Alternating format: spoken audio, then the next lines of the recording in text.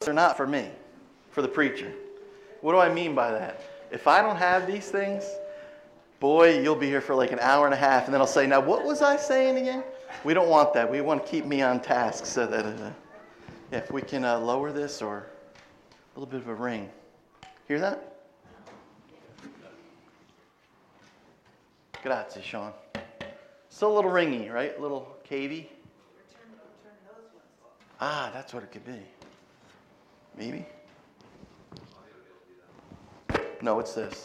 Woo! It's hot.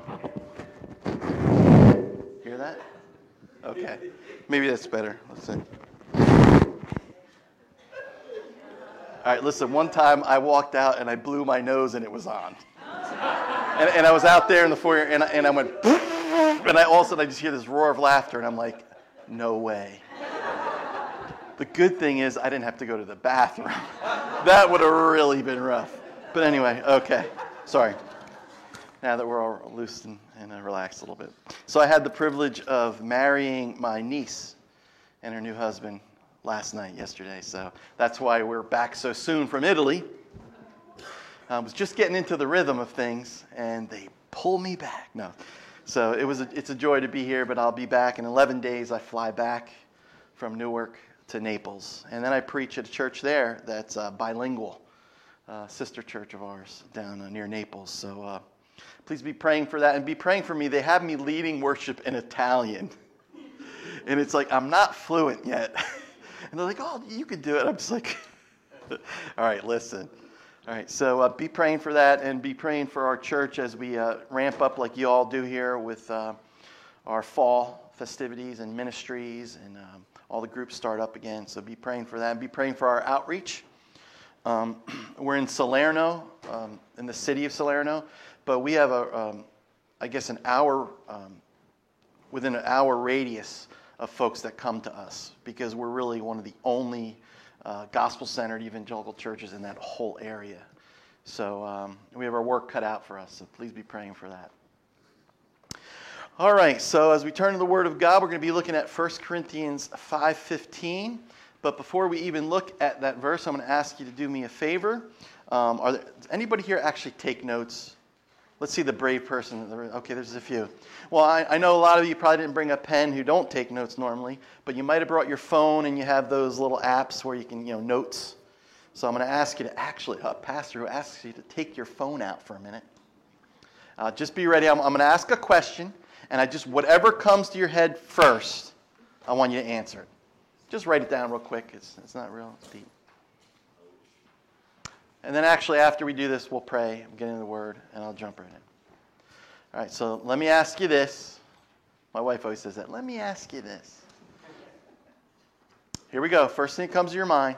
Why did Jesus die? Okay, write it down. Why did Jesus die? Just what comes to be your first answer. I'll give you a couple seconds. And while you're doing that, I'm going to talk about ever see that game show Family Feud? They survey a certain amount of people and they say the top 8 answers or something. Well, I have a feeling I know what's going to be. Survey says number 1 is going to be ding. It's going to be what you're all going to say right now. All right, so let's just get some answers real quick. Let's see, who actually did it? Raise your hand. Who wants to be a volunteer? What did you say? For our salvation. Because he loved us. Because he loved us.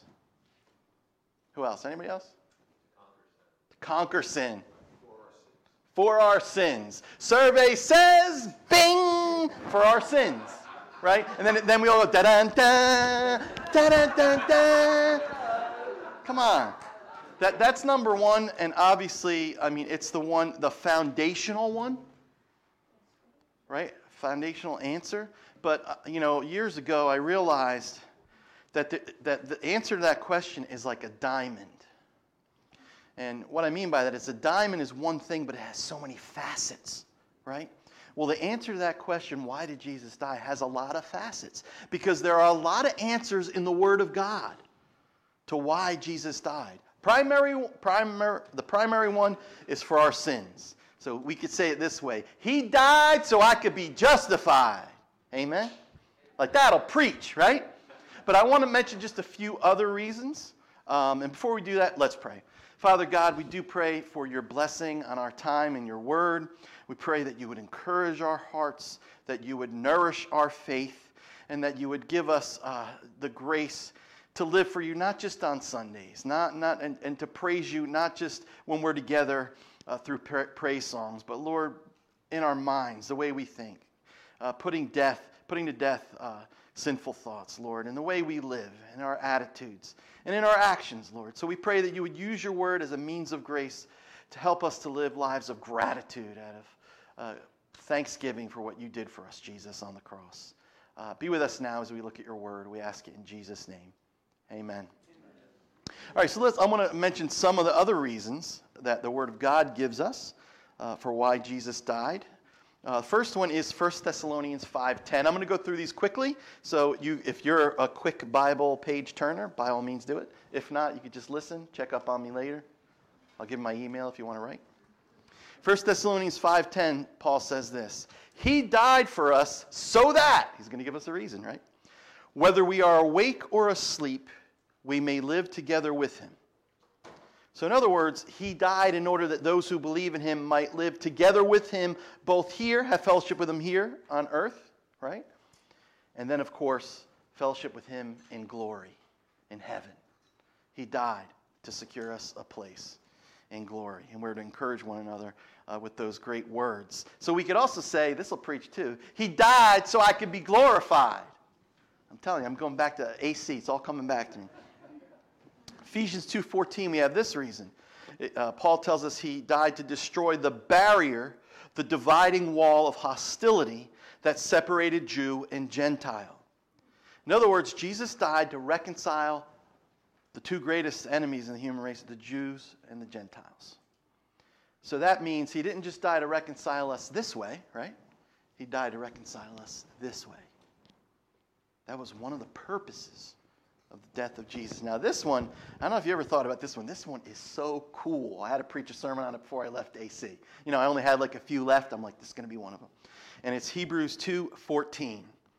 And we read this. Since the children have flesh and blood, he too shared in their humanity, so that by his death he might destroy him who holds the power of death, that is the devil, and free those who all their lives were held in slavery by their fear of death.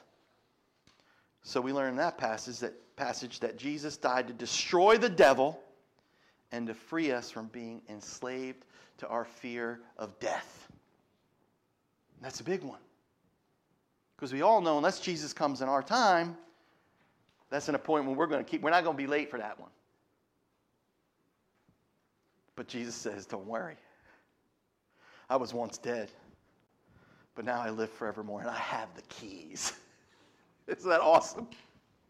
You know, I don't have the keys, but my Lord and Savior does. And I'm with him.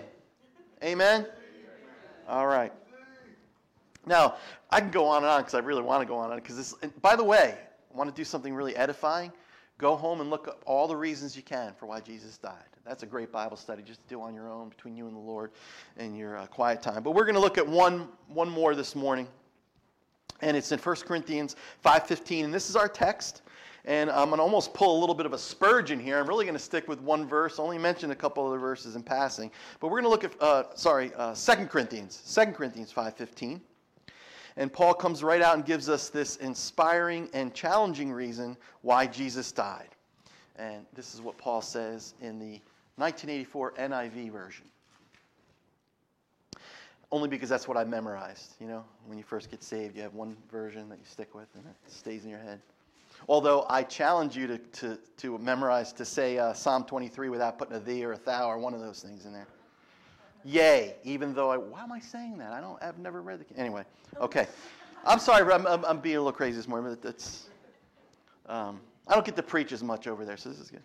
All right, so, and he died for all, that those who live should no longer live for themselves, but for him who died for them and was raised again. That's the reason. See, and this is why this verse is super important.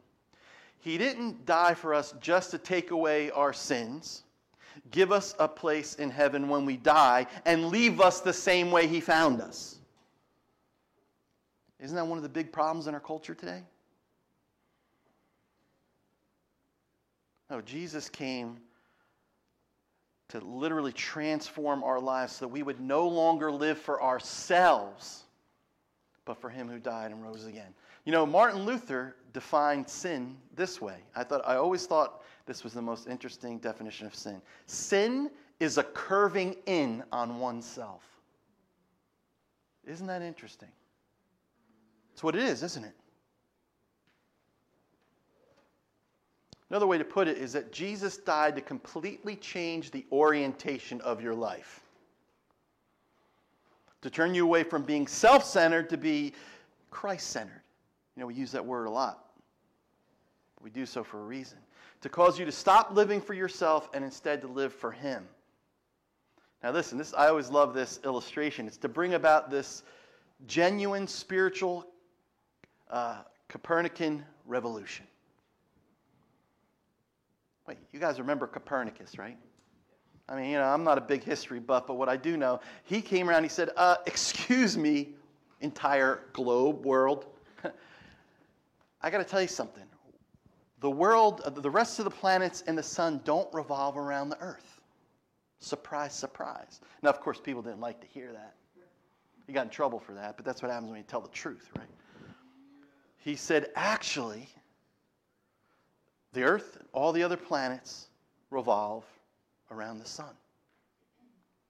So if you're a believer here this morning, that's what happened when you got saved. When you came to know Jesus as Lord and Savior, you realized for the first time in your life, Jesus doesn't exist for you. Shock. You exist for him. All the planets, all believers in all the world, we all revolve around the sun. S-O-N. Along with the angels, who are just fellow servants of our Lord and Savior, Jesus Christ. And I remember when I first got saved, one of the great joys of my life was, wow, I found my purpose.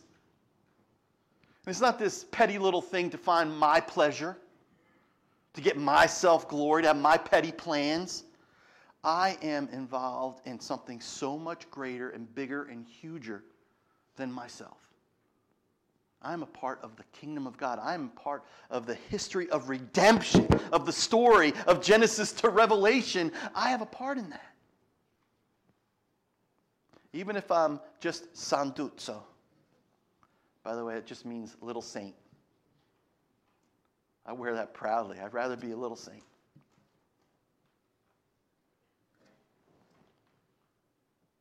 Than a big worldly person. Amen? And that's what happens when we got saved. We all of a sudden had this desire, and you knew it had to be supernatural. For some, I know for myself, this had to be a supernatural thing. But the new desire was to see Jesus glorified. To see his name made great. To see his kingdom come. His will be done. Hallowed be thy name. These are things that were way foreign, not only to my lips, but my mind and my heart. And that's what Jesus did for you too, if you know him here this morning. So what we're going to see this morning, and this is the reason I didn't give an outline, by the way, there really isn't an outline. There's just one sentence we're just going to keep looping around for a few moments here and meditate on and think about and chew on and ask the Lord to apply in our lives. And that's simply this. He died for you that you might live for him. See, that's something you can memorize, right? Or you could say, he died for me that I might live for him. So we're going to see in this text. So that's what we're going to look at. And we'll read the verse again. We're going to look at it from a few different angles. And just so that it'll really get in us a little bit. The same way the other answer was in us so easily. Jesus died for our sins. Maybe we can more and more be able to say, he died so I could live for him. Right? So let's take a look. Verse 15 again. And he died for all, that those who live should no longer live for themselves, but for him who died for them and was raised again. Now here's the big question. It starts off, and he died for all. I didn't want to spend a lot of time on this, but you know we have to deal with what the scripture says, not what we want it to say. Can I get a witness? Or I don't like this, so I'm just going to skip to the next part. I'm not doing that. That would be a dereliction of my duty. But notice here, who are the all? Oh boy. Because here's the issue here we have to think about in this text. Listen up. What people don't understand, it cannot mean, when you compare Scripture with Scripture, and even the passage itself in its context, which we're going to see in a moment, all cannot be every single individual on earth that ever lived. It literally can't be, or else guess what you become? A universalist. You know what a universalist is? It says that everybody gets saved. Doesn't matter if they believe in Jesus or not, everybody's going to heaven. The Bible does not teach that. So who are the all that he died for? Remember, he's writing to the Corinthian Christians. That's the first hint. But secondly, he says that those who live should no longer live for themselves. What's he talking about? Those who have been resurrected spiritually. Those who are, remember the Bible talks about, alive in Christ. How do we know this? Well, if you look down, first of all, look at the verse before verse 15, verse 14. Paul says, "For Christ's love compels us, because we are convinced that one died for all, and therefore all died." That means not only did Christ die for us on the cross, but we died with Christ. Talks about that. Paul talks about that in Romans 6, 7, 8. So the point is, believers died with Christ. If folks who don't know the Lord, unfortunately, that's why we evangelize, they're not dead with Christ.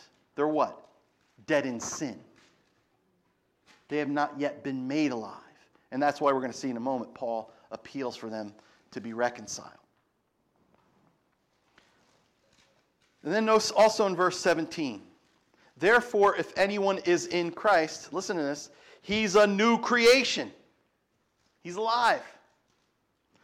The old has gone, the new has come. Those who are alive, who live, are those who have been made alive in Christ. They've been made new creations, just like that caterpillar, that was in that cocoon and did all this weird metamorphosis stuff. They were really ugly and nasty. And then all of a sudden they pop out of that, and man, they got wings. They're monarchs. That's what Jesus did for us. We are created in Christ Jesus. Something we couldn't do for ourselves.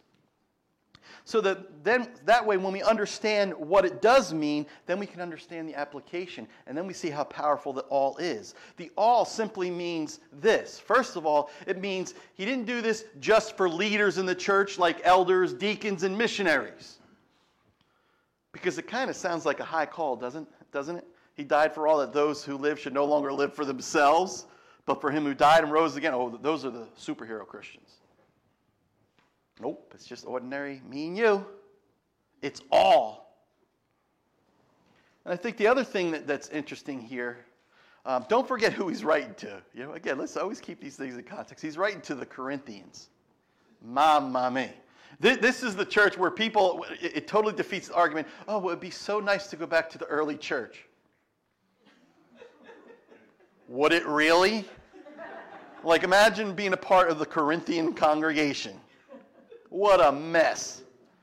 But so their problem was, obviously, not only was there rich diversity in that crew, you had slave and free, right? You had poor and rich, you had Greek and Jew, you had educated, non-educated, male, female, you name it, you had it in that church.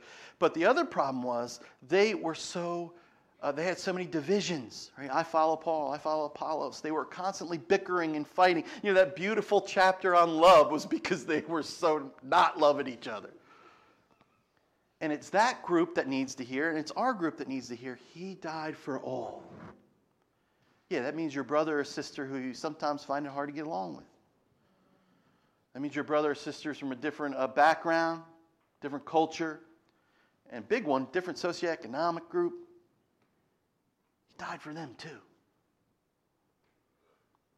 And he died for them so that they would no longer live for themselves, but for the one who died and rose again. So, what about unbelievers who aren't included in the all? Well, Paul has something for them. Of course, evangelist, Apostle Paul does, and I hope you do too. It's in verse 20.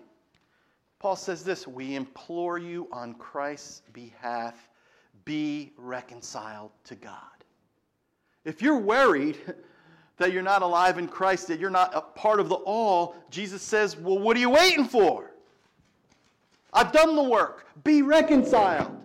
The problem's not on my side. I already did my part. Trust me. Believe in me.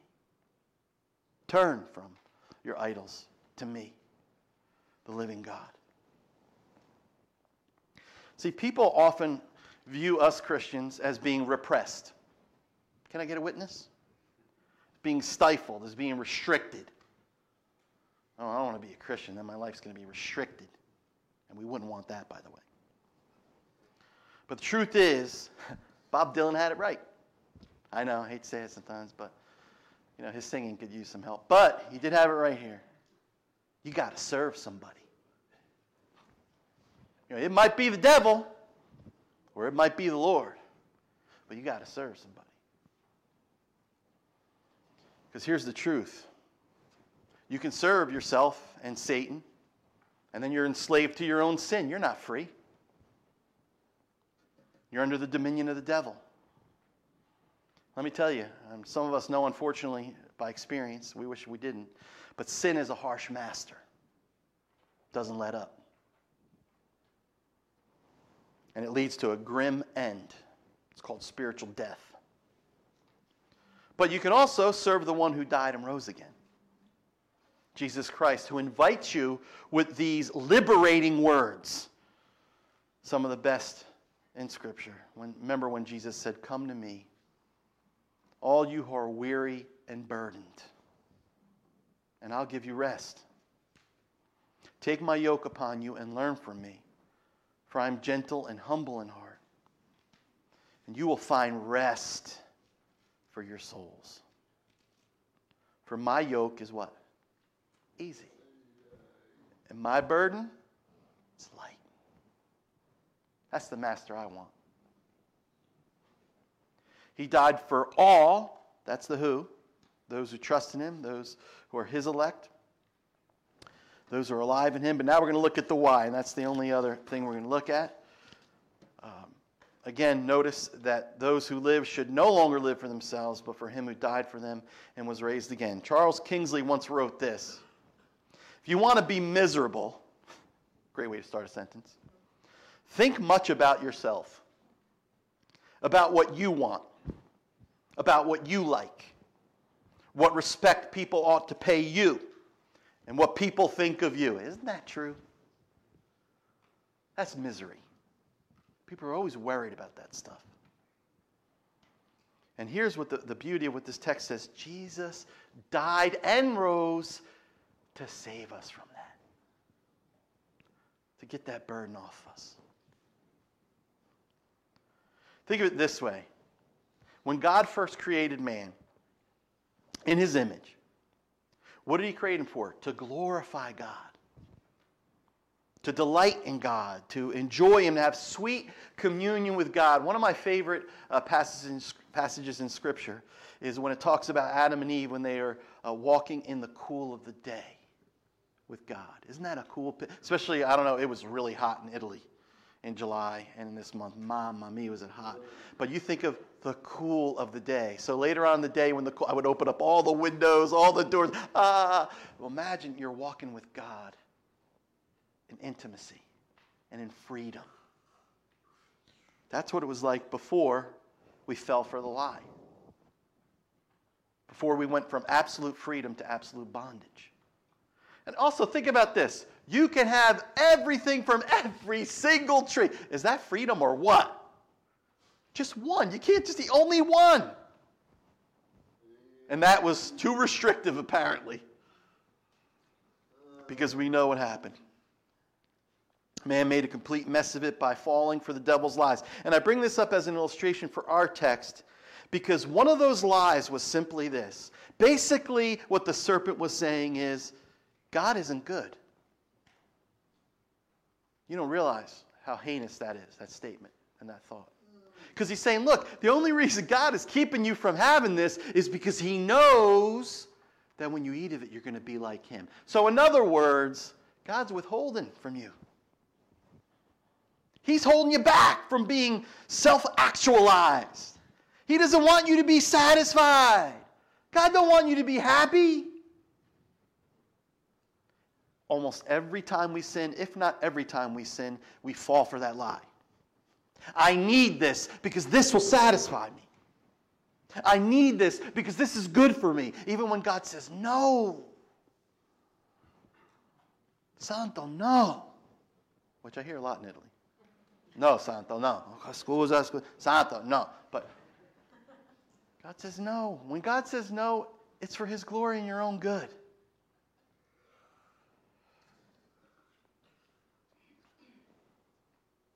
But we have to remember, and this is what is really cool about this text, far from God wanting to prevent us from reaching our true potential, a great lie, something incredible happened over 2,000 years ago. God Himself said, I'm going to take care of this once and for all. And He was willing to become one of us. A mere mortal. To be mistreated, to be scorned, to be rejected, and to be crucified by the very people He created for His own glory. On top of that, God doesn't need us to be happy.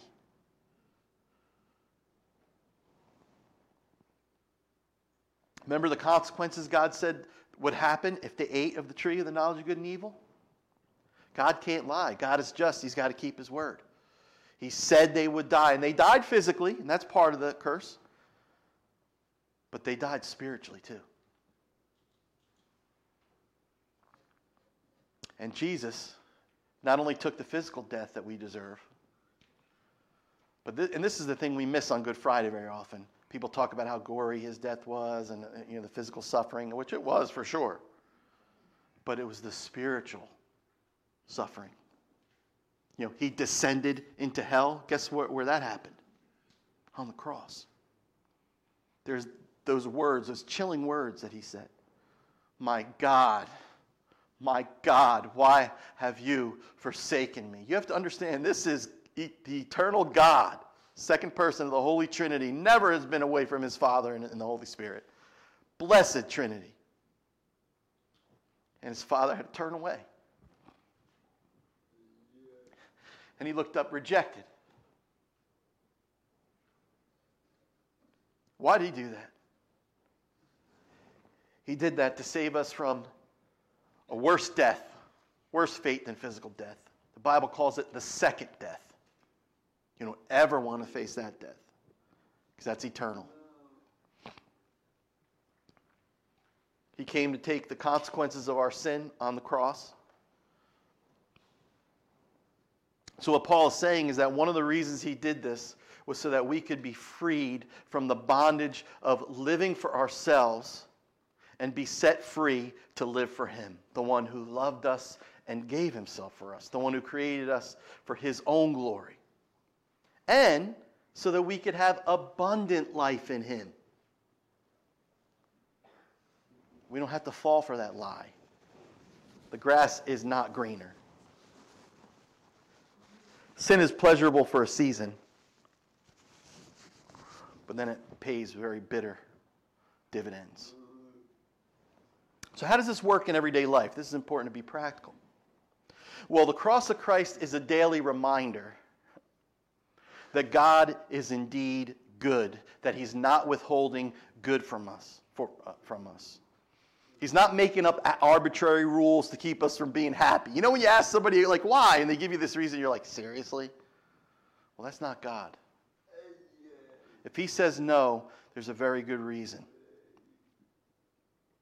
On the contrary, He tasted death in hell so that we could taste life in heaven. That's someone worthy of our trust and our worship. And that first song we sang about giving everything to Him. Tim Keller, in his book, The Reason for God, writes this, and I thought that was very powerful. He said, if we again ask the question, why does God allow evil and suffering to continue? And we look at the cross of Jesus, we still don't know what the answer is. I like that honesty. However, we know what the answer isn't. This is powerful. it can't be that he doesn't love us. It can't be that he's indifferent or detached from our condition. God takes our misery and suffering so seriously that he was willing to take it upon himself.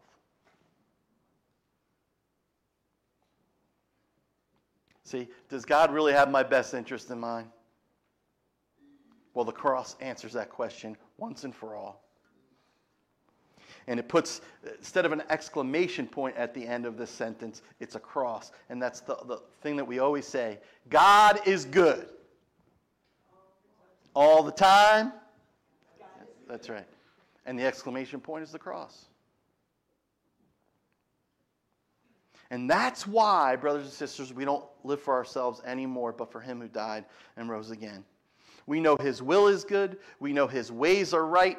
We know that he is just. We trust the teaching of his word. We listen and heed the teachings of his word, both his warnings and his promises. Both are important. I don't know if you ever noticed this. In Hebrews 11, it says that by faith, when warned, Noah built the ark. Do you notice that? That was the promise. That was the warning. But it was Noah trusted God. Okay. You want me to build an ark where there's never been rain and I'm not near any water? I'll do it. Because you said it. Now there's this old illustration. Don't worry, I'm almost coming to an end here. There's this old illustration, and I don't think it's true. I don't think it ever happened. But, we quote from movies and all these other things that didn't happen, like Star Wars or something. That never happened. But we still can make a point, and that's what I'm going to do this morning. And it concerns Abraham Lincoln. You may have heard this one, excuse me. Abraham Lincoln went by a slave block, the story's told, and he bought a young slave girl. He won the bid, and as he's walking away with her, he says, "Young lady, you are free." And she said, "What does that mean?" He says, "It means you're free." And she said, "Does this mean I can say whatever I want to say?" He said, "Yeah, my dear, you can say whatever you want to say." "Does that mean I could be whatever I want to be?" And Lincoln says, "Yes, you could be whatever you want to be." And she asks, "Does that mean I could go wherever I want to go?" And he said, "Yes, you can go wherever you want to go." And the girl, with tears running down her face, said, "Then I want to go with you." That's what Jesus did for you and me. He bought us out of the slavery of sin. Now, where do you want to go? I don't know about you. I want to go with him.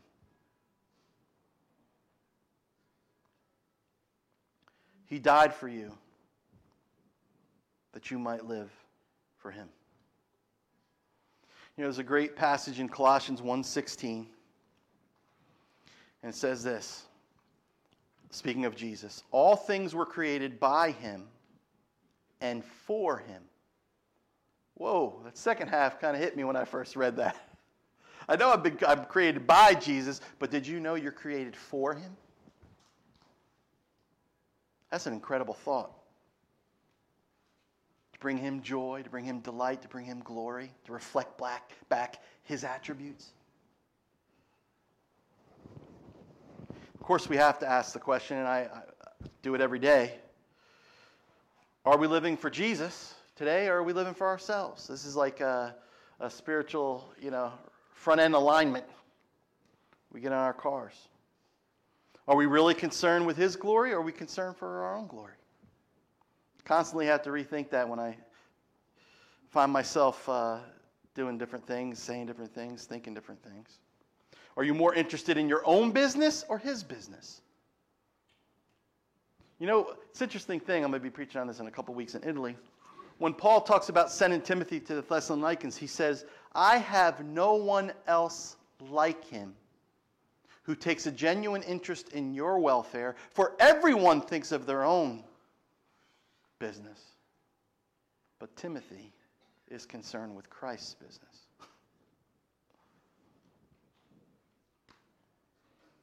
And it's interesting. We take this passage seriously, and we go to apply it today, which I hope every single person does who hears this. And of course, what are people going to call us? Crazy? It's another word. It's another F word. Fanatics. So I say that because George Verwer really pointed out this great point. He says, a fanatic, listen to this definition of a fanatic, best one I've ever found. A fanatic is a person who loves Jesus more than you do. Think about it. Isn't that true? That's true, right? It's like, hey, wait, whoa, you're going too far. Because you're not willing to give up as much as, it's like this. It's so true. My brothers and sisters, this morning, let's remember it's not about me. It's not about you. It's all about Jesus, the one who died. And don't forget, he rose from the dead. He lives. He's real. So next time someone asks you or you ask yourself the question, why did Jesus die? You could say, he died so I could be justified. You could say, he died so I could be glorified. Yes, he died so I could be sanctified, but in particular, we should be able to say this. He died for me that I might live for him. Amen? Amen. Let's pray. Father God, we know how weak we are. We know how inconsistent. We know how sinful. We know that our zeal is not what we long for it to be at times for you and for your glory.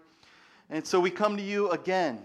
We come to you, the only person who can change hearts through the power of your resurrection, through the power of your grace. And so we come and we ask that you would use even the words that you spoke to us this morning to set our hearts and our lives on fire, Lord, that more and more we would have a passion to see you, Lord Jesus, glorified and magnified and lifted up and praised and worshiped, and to see so many more people, Lord, before it's too late, bow the knee now, willingly, to find the joy that we have known and that we want more of for trusting in you and following in you. Thank you so much, Lord, for being willing to take our shame, our pain, and our blame so we could be freed from the misery and the bondage of serving self instead of the one true God. It's in your name we pray, Jesus.